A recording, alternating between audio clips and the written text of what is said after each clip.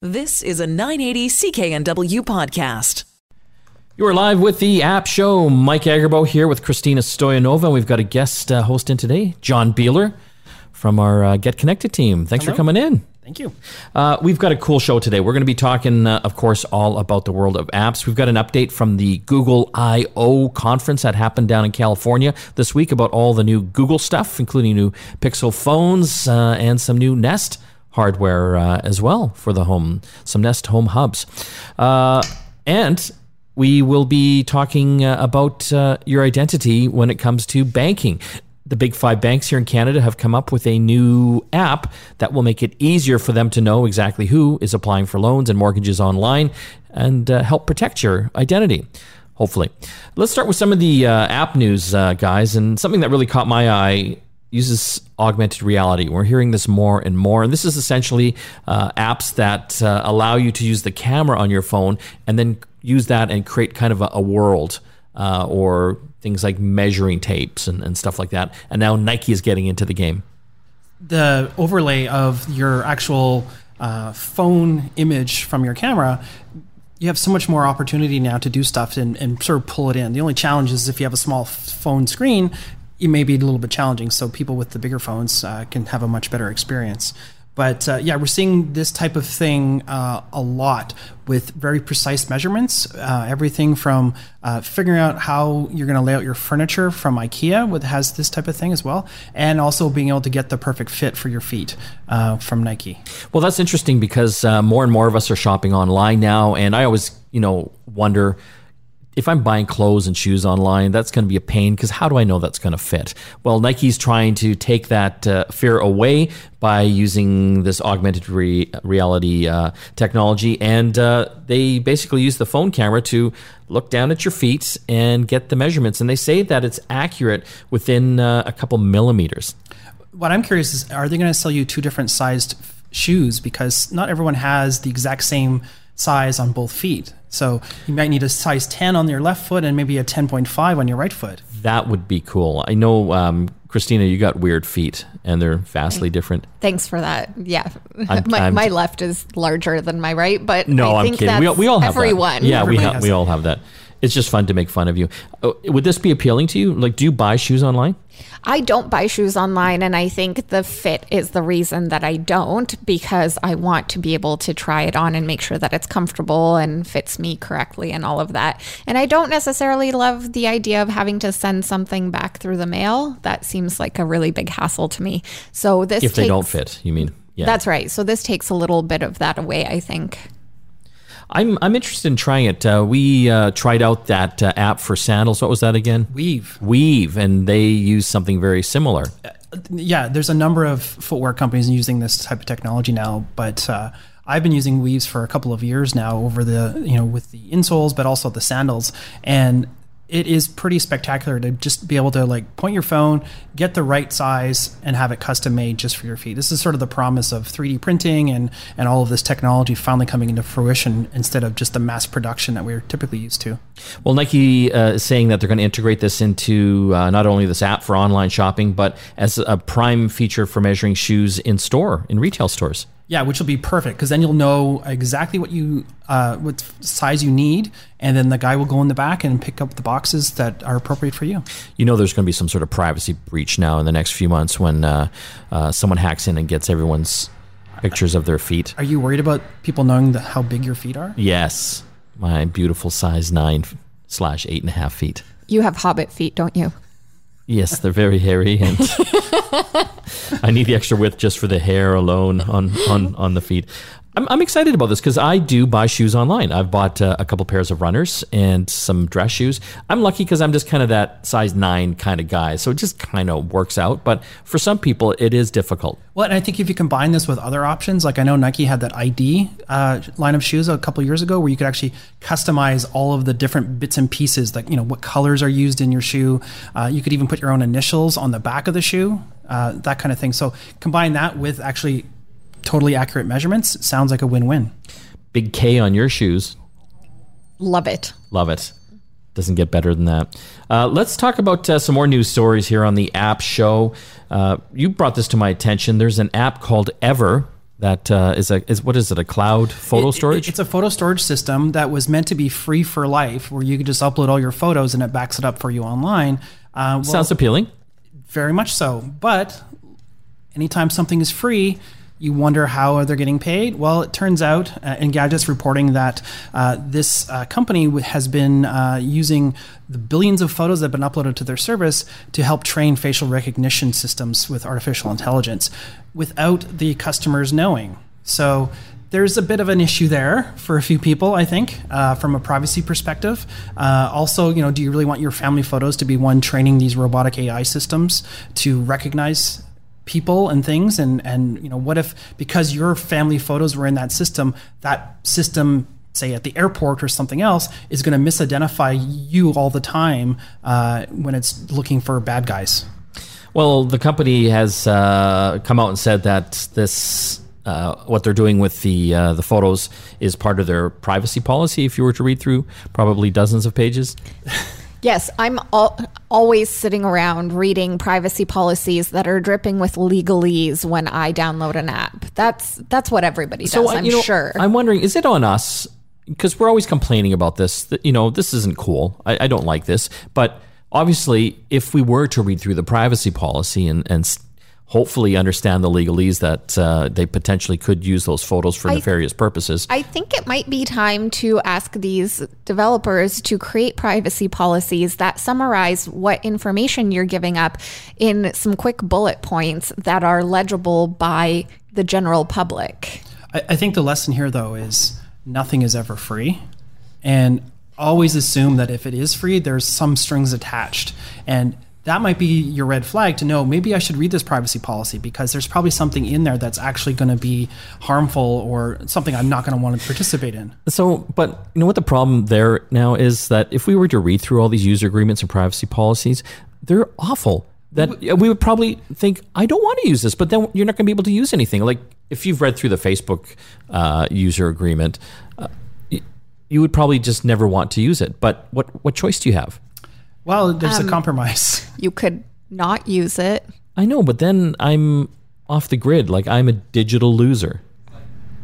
No, but okay, listen, imagine if you just thought, I don't agree with Facebook, and so there's Facebook and Instagram. You're off the grid. I also think, though... I know that sounds crazy. No, but the onus is on you to choose wisely what you put on these systems, too, right? You're not going to upload all of your private, family history and passwords and stuff to Facebook. You're going to hopefully be a little bit smarter about what you put there and not all the drunk photos. Yeah, we're all going to be smarter about what we put on there. No, that's just not happening. It should, though. It should happen, but it doesn't. Over the years, I have become a little more careful about what I put up there, but still, I use it all the time for sharing photos and things with family. And where would I go? Ever? The photo sharing site that's using facial recognition technology and selling it so the U.S. government can make killer robots that can identify people? Based on Mike's photos. Yeah. And sorry, Ever, if you're listening, I take that back. I'm sure they're not doing that, but we don't know what they're using it for, really. That's right. Yeah, so they're going to be selling that information. Again, the company's Ever. If you've got all your photos up there, they're using it to train their AI on facial recognition and selling that to private companies and the U.S. government. To be fair to Ever, though, Facebook was also accused of something very similar not too long ago as well. So another story that we're following here, Christina, Tinder now lets you find fellow music festival hotties. And this would be of interest to me because? I don't know. I always throw these over to you. Tinder, again, is the most popular online dating app out there. And so they're trying to get their users even more hooked up. Now, this is kind of interesting. It's called Festival Mode. And they've picked 12 festivals in the US and the UK. And what you do is you can basically, select them. And in the weeks lining up to it, you can actually see the other people and swipe through the different profiles of other participants of those festivals to, line up matches for when you are at the festival. I'm rolling my eyes a little. Well, that's why Isn't the point of going to the festival to have the opportunity to interact with people in real life? Here you're guaranteeing it. Well, you're being more efficient about it, too. Yes. They also have a spring break mode for Tinder users. Yes, they sure do. Have you used that? No. Oh, okay. But I've talked about it recently on another radio program. Okay, so this works very similar. Students select where they're planning to travel for spring break, and they get that little badge on their profile, and then Tinder does its Tinder magic and links up other students that are going to the same place. I don't mean to sound like a square, but isn't this just feeding that hookup culture that a lot of people seem to be complaining about these days? But that's what Tinder's known for. That's what Tinder is. I don't know. I think we might be moving in the wrong direction here. They're making here. gazillions Call of dollars. Crazy. So again, festival mode. This is a new mode for Tinder users out there that are attending 12 different festivals. You can go to their website, obviously, and find out what festivals those happen to be. And quickly, we will be later on in the program talking about an update from the Google I/O conference about some of the new phones and some of the Nest hardware. But breaking news here is that Nest, they had a whole home automation platform called Works with Nest. Yes. Gone. Yeah, well, it's winding down, as they say. Winding down. Yeah. So basically, I think the plan is they're just moving everything over to Google Home side, but there's a lot of third-party devices that were developed specifically for Works with Home as part of your smart home hub that may be left out in the cold. Well, I'm sure all these other manufacturers and developers are super happy to hear that. Absolutely. They must be migrating it to something. From what I understand now, Nest is going to be a subdivision of Google. It's not going to be its own separate company anymore, because Google has different companies it owns under Alphabet, but it's now going to be known as Google Nest, right? Not just Nest. Yeah, so it's just going to be really confusing, and depending on the age of the box that you're going to find in the store of that particular product, it may give you the wrong information as to what app you need to download to actually activate it and set it all up. We're going to have to take a break. You are listening to the App Show here on the Corus Radio Network. When we come back, are you concerned about your identity and private information when you're doing online banking and applying for things like loans and mortgages? Well, the big 5 banks here, or the big 7 banks, have come up with a solution to make that even more secure. It's called Verify.me. It's super fascinating how they're all doing it. We're going to tell you how it all works. You're listening to the App Show here on the Corus Radio Network. Back after this. Well, in our increasingly digital world, security and privacy and identity are always a concern. The big banks here in Canada, I think the 7 big banks, have launched a new technology, a new app to help with that, called Verified.me. To help understand what this is all about, how it impacts you, we've got our expert, Brian Jackson from IT World Canada, on the line. Thanks for joining us, Brian. Happy to be here. I'm always kind of skeptical when the big banks are launching something and then they want me to take advantage of this. But tell our listeners how it could be quite helpful. Yeah, well, the big trend right now in banking is to try and answer the competitive threat that some of these newer players are offering, right? Like companies like Wealthsimple that are offering great online experiences for customers and making it way easier to manage your money. So you don't have to go into a bank or talk to somebody on the phone, fill out all these complicated documents. That you can do banking just like you do pretty much everything else in today's world. Order a cab, order food. You go to your mobile app, and you get all the business done from there in a few taps, right? So banks are learning in Canada. They have to go in this direction, and in order to be able to do that from a banking perspective, they really need this new concept called digital identity, because your bank absolutely has to know who you are when you're talking about high-value transactions, like getting a mortgage, right? Or incredibly sensitive information transactions, like checking a credit score. If somebody reaches out to Equifax and they ask to see their credit score number, you have to know that it's really them and not somebody else that is getting that information without permission.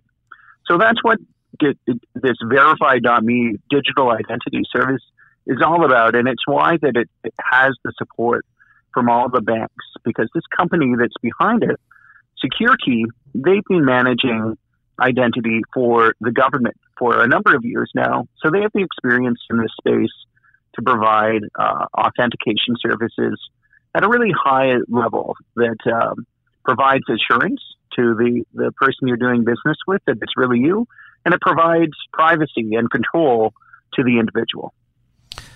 It's interesting. So this isn't an app that people, after listening to the show, are going to run out and start downloading. But I guess it might be if they start having some dealings with the bank when it comes to a loan or a mortgage, that type of thing. Yeah, that's the plan for the future, Mike. And that's definitely been one of my questions for the banks when I talk to them about this. I say, why are people going to do this? Like, I understand from your perspective why all this new technology is great. You've got this blockchain-powered digital identity system. It's cutting edge. It's very impressive. It protects privacy. But unless people actually can accomplish some task they need to complete with it, why are they activating their account, right? So there's two things that you can do with this today. So if you go on verified.me today, register your identity through your bank account, there's two things you can do. First of all, you can go to Equifax and get your credit score. I did this just the other day, and it took me all of like 5 minutes.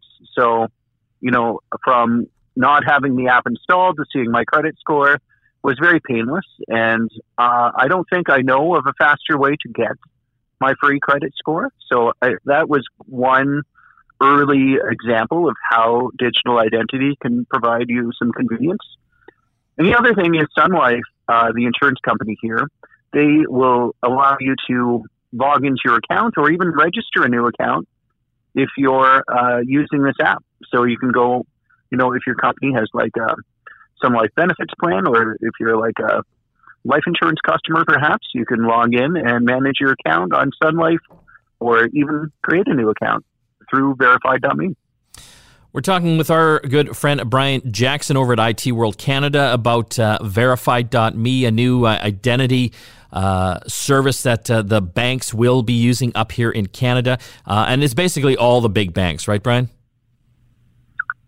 Yes, it is. Really, I'll read their names just for the sake of it. But this is like 95% of banking activity in Canada that we're talking about. CIBC, Desjardins, RBC, Scotiabank, TD, they are supporting it immediately.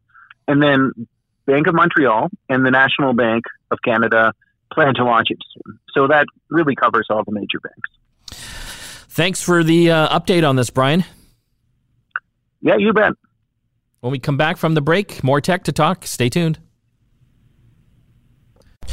You are back with the App Show. We still have a lot more to talk about, including an update from Google I/O, the big developers conference down in California this week. They've announced some new Google phones, a low-cost Pixel that I think a lot of people are going to be excited about because the camera on that thing is amazing, and some new Nest Home Hub hardware.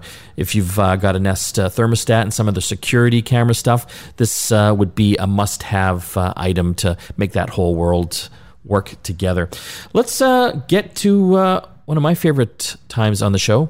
The weekly app Hot 5. That's right. It is the Hot 5. This week it's the Hot 5 AR apps, or augmented reality apps. And I've got John here, John Beeler, with me. Again, explain augmented reality for the listeners. So basically, this allows you to use your smartphone's camera to shoot the scene, and then the software will actually draw something into that scene and augment that version of reality that you're seeing, and you can interact with it. It can do things like measure things. There's lots of different things. And this Hot 5 list from digitaltrends.com has a really good range of apps to sort of get your feet wet. Yeah, and for the listeners out there, augmented reality works best on some of the newer models of smartphones as well. So if you've got an older phone, some of these apps might not work. Yes. And it also does work on some of the newer tablets as well. Good to know.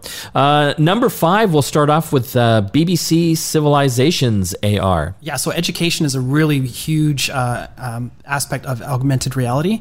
And BBC has created this really cool way to actually take some historical items and objects and put them in your living room. So you can take, for example, a mummy, an Egyptian mummy, throw it on your coffee table, look at it, rotate it, sort of inspect it. With your phone, you're like walking around your coffee table. Right. And you can even press a button and look at the X-ray view of it all right there. So it's just like you're going to that museum in Egypt, but you're in your living room playing with it on your coffee table with your smartphone or your tablet. Number 4 on the Hot 5 app countdown this week, we're talking Hot 5 augmented reality apps, or AR apps, is Sketch-R, and this is available for Android and iOS.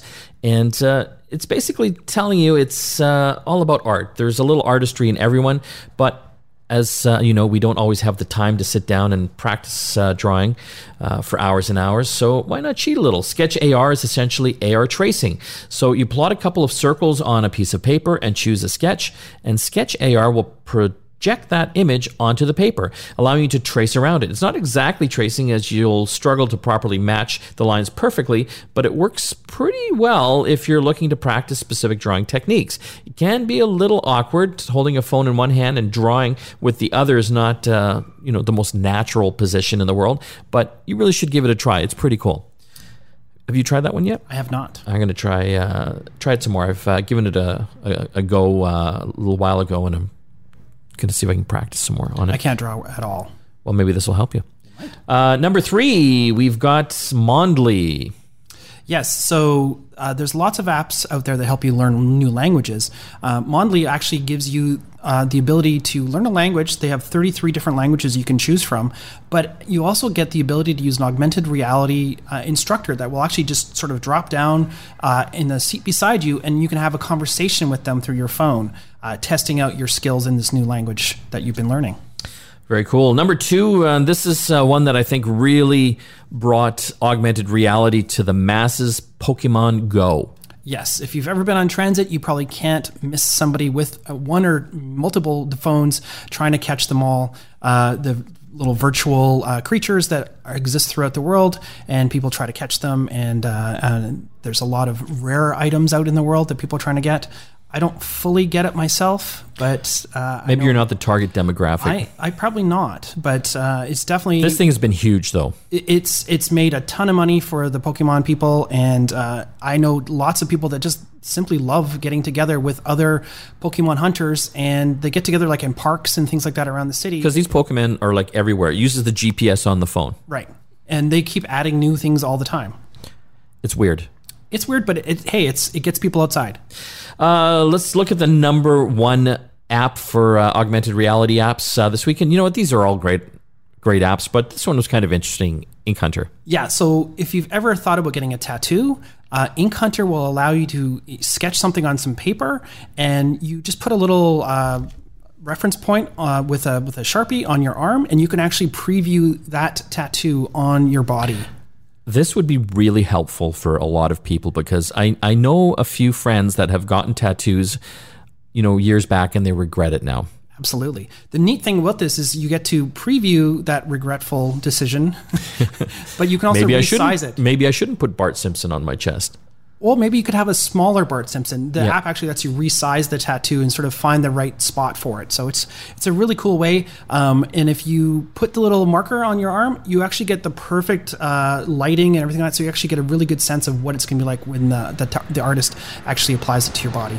That was the Hot 5 this week, the Hot 5 AR apps. When we come back from the break, you got to stay tuned. One of the big phones out there right now as far as camera phones would be the Google Pixel 3. It's been getting rave reviews. The camera is amazing for night shots on it. Well, they've come out with a lower cost version. They've just announced it down in California. We'll tell you all about it and how much you can save. You're listening to the App Show here on the Corus Radio Network. Back after this. Every year, all the Google nerds from around North America and the world converge on Google I/O, down to Google headquarters for the latest announcements from Google on hardware and software and all the development tools they have.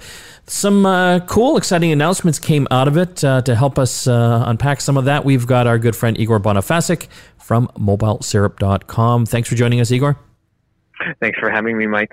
Well, we saw all sorts of news about Google Assistant, some new Pixel phones, and a Nest Hub as well. Let's start with the new Pixel phone, the Pixel 3a. How is this going to light the world on fire? With its price, right? It starts at $549 Canadian. The bigger 3A XL is $649 Canadian, and this is outright. Obviously, carrier pricing will vary. And it's just I've been fortunate enough to be able to use it for the past week. It is really great phone for the price. You essentially get the Pixel 3 camera, which is more expensive, at a much more affordable package, and you'll just be able to take really great photos at a reasonable, getting so expensive. I think this is kind of a bit of fresh air. It's interesting because we are just seeing smartphone prices go through the roof. If you want a flagship smartphone nowadays, like the latest iPhone, Samsung phone, or even the the flagship Google Pixel, you're north of $1,000. So I could see how $550 would be quite appealing, especially since it has the same great camera and features, photo features that the higher priced Pixel 3 has. Yeah, totally. And what's really interesting about phones at this stage is that they all essentially do the same thing, and it doesn't cost a lot of money to get a great phone. What was consistently surprising to me about the Pixel 3a was like, yes, it's missing some things. Like, it's not waterproof like the 3. It doesn't have wireless charging, but minus these bells and whistles, it is essentially like the same phone, and it just delivers a really great experience. And I think, for consumers, like, I would honestly say, like, there's no reason to spend $1,000 on a new phone. You're much better off getting one of these, more affordable phones and, using your money elsewhere. A big feature that a few people around me here have been excited about is it has a headphone jack again. Yes. You know what? Ironically, I didn't use it too much in my review because all of these new phones, because you have to essentially use either like Bluetooth or USB-C headphones with them. I did actually use the headphone jack a lot, but it's great because it's so stupid that so many people have all these audio devices that can connect with a 3.5 millimeter headphone jack. So then just like throw it out and not use it seems so senseless. So it's nice. I hope really that this is the start of like a trend going back to phones that have the headphone jack. Yeah, it is an interesting inclusion. It just kind of demonstrates to me, again, that Google is trying to go more mass market with the Pixel to pick up a larger amount of the consumers out there that aren't necessarily like the bleeding edge, consumers that need to have the latest and most expensive phone. Mm-hmm. And, there's something to be said about not forcing your customers to, in addition to buying a new phone, to then have to buy, like, whether it's, a pair of AirPods or, some noise canceling headphones. Like, you're looking at, like, spending at least $200 to get a pair of Bluetooth headphones in some cases. So I think it's a good decision all around. Let's talk about some of the other hardware they announced. They have some new home hubs. Explain to the listeners what these are all about. Yeah, so the Nest Hub it's actually not a new product per se. It's the rebranding of something called the Google Home Hub, which was something that Google announced this past fall when it announced the Pixel 3. And essentially what it is it's a smart display. It's this new product category that Google is pushing where you have a display, but you also have access to Google Assistant. And with that, you can use voice controls to kind of, whether it's interact, ask questions with Google Assistant or just, control aspects of your smart home. So, a lot of people, some people may have bought Philips Hue light bulbs. You can tell the smart hub to turn it on. And it's now finally coming to Canada 160 as a kind of a Nest product, and it's part of that great Nest ecosystem. They also announced the Nest Hub Max, which is a bigger version that includes a camera, so you can kind of use, do voice calling, or video calling. The interesting thing here is there's a switch on the back where you can turn off the camera physically. And this is, like coming from Google, this is a very indicative of how attitudes are changing towards these companies, right? Like this I/O was all about privacy, which is not something we've heard from Google because like Facebook, their model is all about collecting your data, right? And using that data to then sell you ads. I'm interested in the rebranding of these home hubs. They have the Google Home, the Google Home Mini, they had the Home Hub. Now they've rebranded these home hubs as Nest, which is, of course, owned by Google. Why do you think they went down that road? I think the Nest, even if it's just a small amount more like brand recognition. It does just certain like brand recognition there. Like I know, like if you go look at, whether it's like on the Nest website, a lot of people really love their Nest thermostats, right? Like there is something to be said about this brand. Like I think there is association, even if not everyone knows about Nest, with like a certain quality or like an attempt to make the smart home vision a reality. And so I think that is partially why they went with this. Like despite all of Google's attempts, I think their hardware attempts haven't really like gelled in a way like, you and I know about the Pixel, but I feel like the Pixel, as great as the camera isn't like a household name, right? Like people, when you talk to them about Android phones, Samsung is still, to them, Samsung is Android. It's not this operating system where there are tons of different manufacturers, one of which is Google, the company that makes the OS. Yeah, it is interesting, and I think you're hitting the nail on the head there. I think people have a more favorable and more aware view of Nest as a brand, especially when it comes to these types of home connected products. Of course, they know the name Google, but like Facebook, they're under the microscope right now when it does come to things like privacy and taking our information. So I think it's a nice, in my opinion, a deflection away from all of that right now towards branding these things with a brand that a lot of people do kind of trust.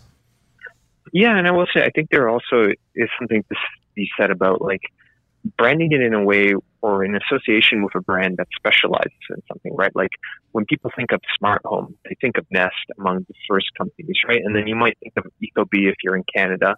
But Google is more kind of this nebulous brand, right? Like it's search, it is phones, it is so much more than that, right? And so I think it makes sense to just like focus in, like this is our smart home offering. It's all under the Nest brand. Do you think we might see some of the other devices like the Google Mini and the Google Home rebranded under Nest? That's interesting. Like, I quite honestly don't know. Like, for whatever reason, I just feel like maybe there's not quite that synergy that the